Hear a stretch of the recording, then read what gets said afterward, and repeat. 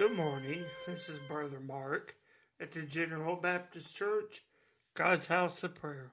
Open with me this morning in the book of Psalms. I'd like us to go to Psalm 107 and begin reading in the first verse.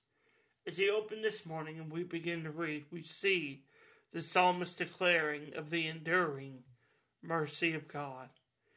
In the scripture, Psalm 107, verse 1, he writes, "O give thanks unto the Lord, for he is good, for his mercy endureth forever. Let the redeemed of the Lord say so, whom he hath redeemed from the hand of the enemy and gathered them out of the lands, from the east and from the west and from the north and from the south." Today, as we look in this scripture and read, we can give thanks to the Lord, for it is such a small sentence to give, as the writer declares, give thanks to the Lord.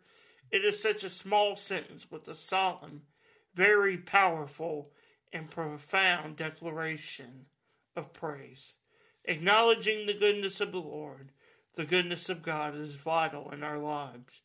It serves to remind us of his unwavering faithfulness, to hear our every cry, our every prayer, and to reach out to us in the greatest times of need. Give thanks to the Lord, for he is good.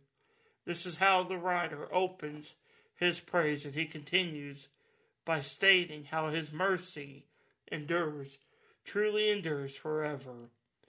You and I truly cannot fathom, cannot fully understand the extent of God's mercy and goodness, and neither can we comprehend the depth of his knowledge and understanding, as the prophet Isaiah declares.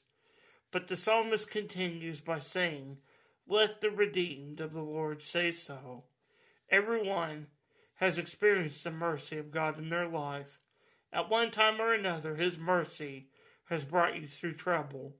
His mercy has delivered you from the power of sin and its powerful grip and bondage in our lives. His mercy has brought you and I through tribulation and trials and delivered us from the effects. The depths of God's mercy truly knows no bounds. His mercy brought salvation to David after his adultery with Bathsheba, when he called out to him to create a clean heart within himself and to restore the joy of the Lord's salvation. Today, as you and I experience God's mercy and faithfulness, let us be mindful, let us be ready and waiting to come before him in thanksgiving and praise, and we will truly be blessed. I pray that this scripture is a blessing to you this morning and gives you encouragement in your coming day. Thank you for listening, and God bless.